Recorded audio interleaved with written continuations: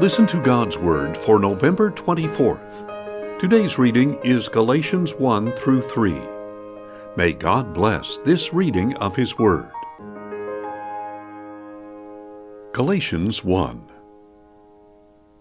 Paul, an apostle, sent not from men nor by man, but by Jesus Christ and God the Father, who raised him from the dead, and all the brothers with me, to the churches of Galatia.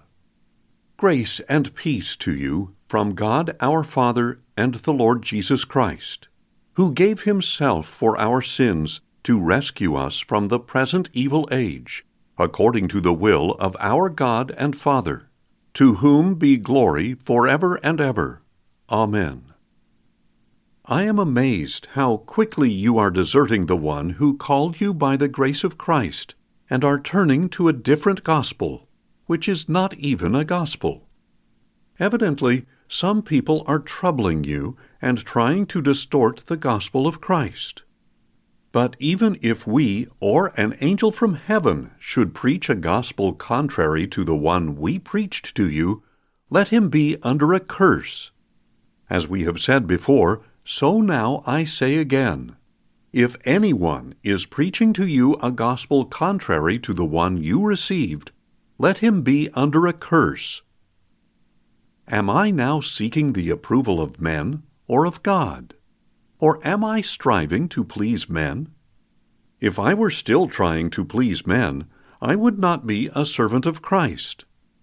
For I certify to you, brothers, that the gospel I preached was not devised by man. I did not receive it from any man, nor was I taught it. Rather, I received it by revelation from Jesus Christ. For you have heard of my former way of life in Judaism, how severely I persecuted the church of God and tried to destroy it. I was advancing in Judaism beyond many of my contemporaries, and was extremely zealous for the traditions of my fathers. But when God, who set me apart from my mother's womb, and called me by His grace, was pleased to reveal His Son in me so that I might preach Him among the Gentiles, I did not rush to consult with flesh and blood, nor did I go up to Jerusalem to the apostles who came before me. But I went into Arabia, and later returned to Damascus. Only after 3 years did I go up to Jerusalem to confer with Cephas, and I stayed with him 15 days. But I saw none of the other apostles except James, the Lord's brother. I assure you before God that what I am writing to you is no lie. Later, I went to the regions of Syria and Cilicia. I was personally unknown, however, to the churches of Judea that are in Christ. They only heard the account, "The man who formerly persecuted us is now preaching the faith he once tried to destroy." And they glorified God because of me. Galatians 2. 14 years later, I went up again to Jerusalem, accompanied by Barnabas. I took Titus along also. I went in response to a revelation, and set before them the gospel that I preach among the Gentiles. But I spoke privately to those recognized as leaders, for fear that I was running, or had already run, in vain. Yet not even Titus, who was with me, was compelled to be circumcised, even though he was a Greek. This issue arose because some false brothers had come in under false pretenses to spy on our freedom in Christ Jesus, in order to enslave us. We did not give in to them for a moment, so that the truth of the gospel would remain with you. But as for the highly esteemed, whatever they were makes no difference to me. God does not show favoritism. Those leaders added nothing to me. On the contrary, they saw that I had been entrusted to preach the gospel to the uncircumcised, just as Peter had been to the circumcised. For the one who was at work in Peter's apostleship to the circumcised was also at work in my apostleship to the Gentiles. And recognizing the grace that I had been given, James, Cephas, and John, those reputed to be pillars, gave me and Barnabas the right hand of fellowship, so that we should go to the Gentiles, and they to the circumcised. They only asked us to remember the poor, the very thing I was eager to do. When Cephas came to Antioch, however, I opposed him to his face, because he stood to be condemned. For before certain men came from James, he used to eat with the Gentiles. But when they arrived, he began to draw back and separate himself, for fear of those in the circumcision group. The other Jews joined him in his hypocrisy, so that by their hypocrisy even Barnabas was led astray. When I saw that they were not walking in line with the truth of the gospel, I said to Cephas in front of them all, "If you, who are a Jew, live like a Gentile and not like a Jew, how can you compel the Gentiles to live like Jews?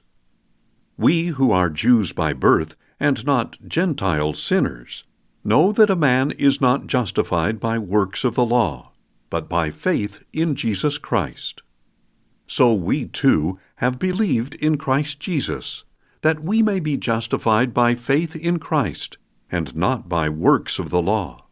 Because by works of the law no one will be justified. But if, while we seek to be justified in Christ, we ourselves are found to be sinners, does that make Christ a minister of sin? Certainly not. If I rebuild what I have already torn down, I prove myself to be a lawbreaker. For through the law I died to the law, so that I might live to God. I have been crucified with Christ, and I no longer live, but Christ lives in me. The life I live in the body, I live by faith in the Son of God, who loved me and gave himself up for me. I do not set aside the grace of God, for if righteousness comes through the law, Christ died for nothing. Galatians 3. O foolish Galatians, who has bewitched you?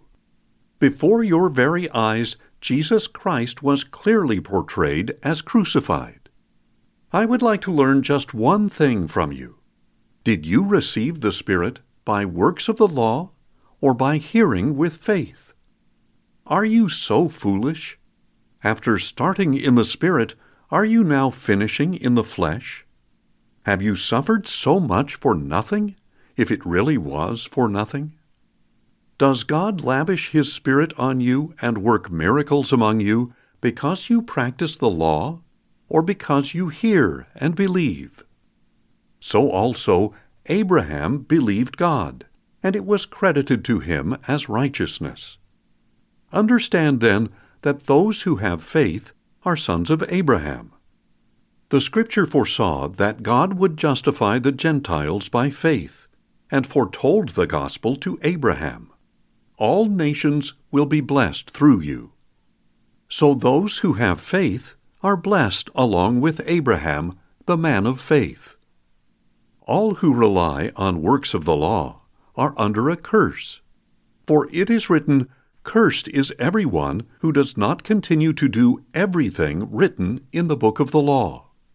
Now it is clear that no one is justified before God by the law, because the righteous will live by faith. The law, however, is not based on faith. On the contrary, the man who does these things will live by them. Christ redeemed us from the curse of the law by becoming a curse for us. For it is written, "Cursed is everyone who is hung on a tree." He redeemed us in order that the blessing promised to Abraham would come to the Gentiles in Christ Jesus, so that by faith we might receive the promise of the Spirit. Brothers, let me put this in human terms. Even a human covenant, once it is ratified, cannot be canceled or amended. The promises were spoken to Abraham and to his seed.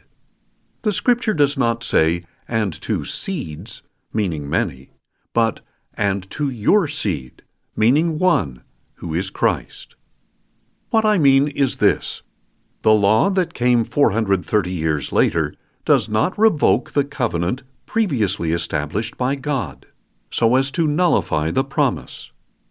For if the inheritance depends on the law, then it no longer depends on a promise, but God freely granted it to Abraham through a promise. Why then was the law given? It was added because of transgressions, until the arrival of the seed to whom the promise referred. It was administered through angels by a mediator. A mediator is unnecessary, however, for only one party, but God is one. Is the law, then, opposed to the promises of God? Certainly not. For if a law had been given that could impart life, then righteousness would certainly have come from the law. But the Scripture pronounces all things confined by sin, so that by faith in Jesus Christ, the promise might be given to those who believe. Before this faith came, we were held in custody under the law, locked up until faith should be revealed. So the law became our guardian to lead us to Christ, that we might be justified by faith. Now that faith has come, we are no longer under a guardian.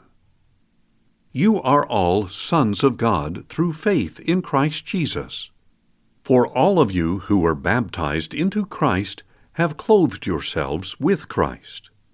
There is neither Jew nor Greek, slave nor free, male nor female, for you are all one in Christ Jesus. And if you belong to Christ, then you are Abraham's seed, and heirs according to the promise. Thanks for listening, and join us tomorrow as we listen to God's Word. Questions or comments? Email us at info@listentogodsword.org.